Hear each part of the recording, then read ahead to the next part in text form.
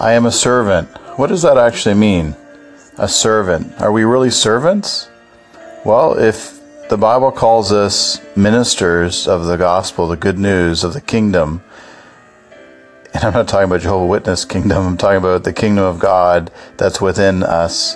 If Jesus Christ is your Lord, your Savior, you've invited Him into your heart, you believe that Jesus Christ came, He died on the cross, and He rose again for our justification. If you believe that in your heart, the Bible says if we confess it with our mouth, that we'll make the connection. Jesus will come, He'll make His home inside of us by His Spirit, and that's what the new birth is, the regeneration birth. But it's a continuous thing, and one of the things that is lost, I believe, in churches today is we've lost the servant attitude. You know, we want to be served rather than to serve. And to be in ministry, ministry actually means service, you know, to serve someone. And, you know, what are we going to serve them? We're going to serve them the gifts of the Spirit. We're going to talk like God. We're going to act like God. And we do that through the gifts of the Spirit. And the fruit of the Spirit is the evidence to those around us that, you know, we're kind, we're loving, we're peaceful, that we resemble the character of Jesus on earth. And that's by His Spirit. Go ahead and try and make changes in your life.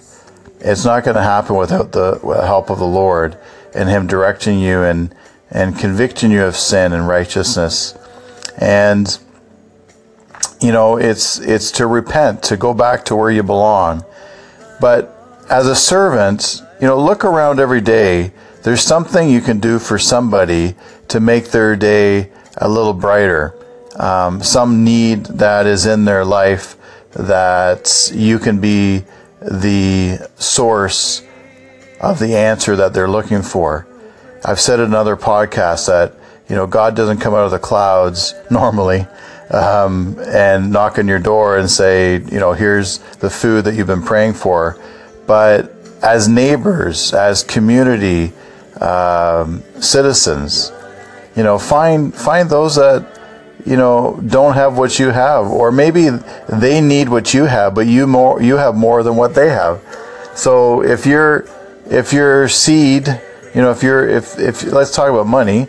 If you've got, let's say you want to, you know, buy a car, and you're saving, and you have, you know, whatever, you have half of it saved up, but you still don't have enough to buy your car, but you know there's someone else that needs the car more than you need a car, and help them with their dream, because whatever you give out will stick to you. I'll say that again, whatever you give out will stick to you. So I see serving as a way to meet our own needs. It's kind of like a selfish thing, really, but selfish is okay because it says to love our neighbors as we love ourselves. Well, you can't love your neighbors unless you do love yourself first. And so serving is one of those ways that we get our own needs met as we're meeting the needs of others. If you're feeling lonely, find someone else that is lonelier than you and encourage them, and you'll find yourself refreshed. You know, the proverb says that he who refreshes others will he himself be refreshed. So be a refreshment to others around you today as you listen to the Spirit of God, as you go through this day and whatever you're doing. I just want you to be blessed today.